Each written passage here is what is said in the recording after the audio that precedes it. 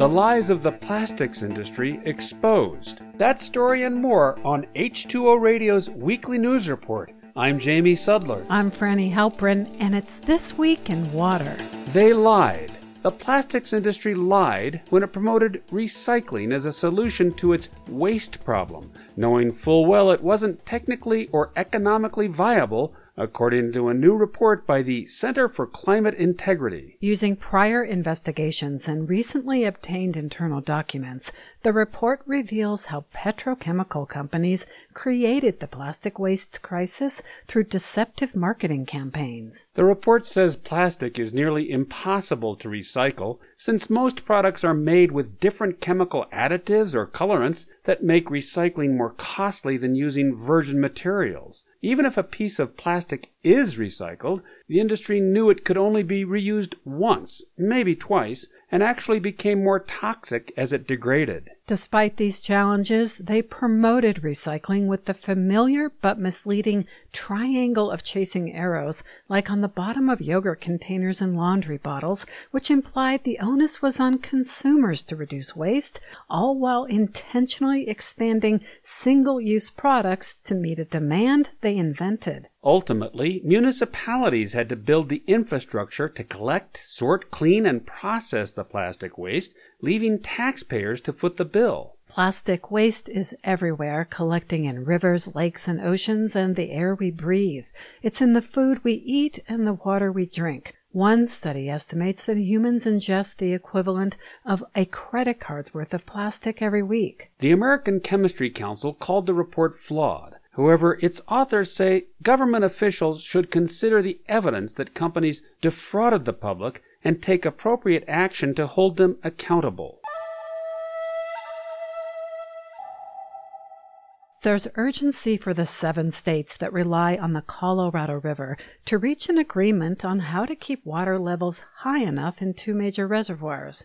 Climate change is threatening water delivery and power systems as the region becomes drier. The states have until next month to agree on alternatives to keep the system afloat for the next couple of decades and submit them to the Bureau of Reclamation. If they don't, the Bureau will propose its own plan for cuts to allocations from the river, which supplies 40 million people and agriculture. However, there's a wrinkle in the negotiations. Water lost to evaporation and transpiration has not been considered under the current rules. According to the Bureau, around 1.3 million acre-feet in the lower basin states of Arizona, California, and Nevada disappear annually. Now, all of the states except California have proposed that when water levels drop, allocations would be cut, taking evaporation and transpiration into account.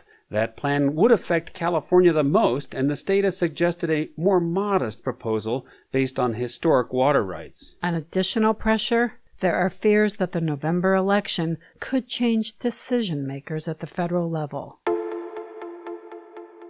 Greenland is turning green. The ice sheets and glaciers on the world's largest island are melting, leading to the growth of vegetation. A new study shows large areas where ice used to be now have shrubs, wetlands, or barren rock for the first time since the Vikings visited 1,000 years ago. A team of scientists from the University of Leeds attribute the conditions to warmer air temperatures, which have been heating up at twice the global average. Ice and snow reflect the sun's energy to keep Earth cooler, but as temperatures rise, the melting exposes bedrock that absorbs energy. The bare places are then colonized by tundra or treeless ecosystems and eventually shrubs. The melting ice also moves sediment and silt to form wetlands that can release the potent greenhouse gas methane as microbes feed on organic material. Over a 30-year period, the amount of land with vegetation in Greenland doubled by more than 33,000 square miles, which, in addition to increasing greenhouse gas emissions, will contribute to sea level rise. And finally, pollution from fertilizer runoff and sewage is a global problem that diminishes water quality and kills aquatic life in rivers and lakes.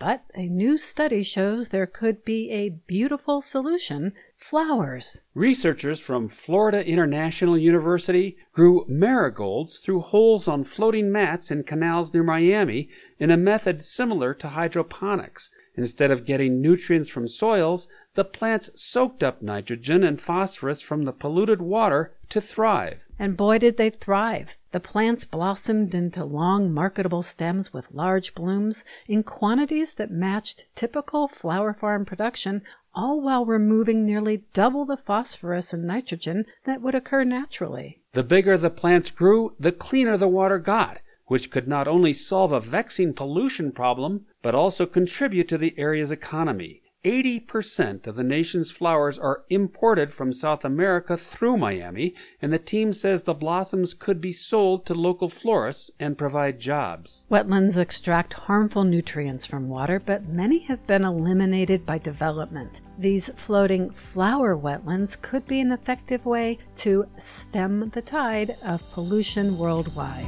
Support for This Week in Water comes from the Stroud Water Research Center, which produces the trusted science needed for successful stream and river conservation while fostering people's passion for the water in their lives. Learn more at stroudcenter.org.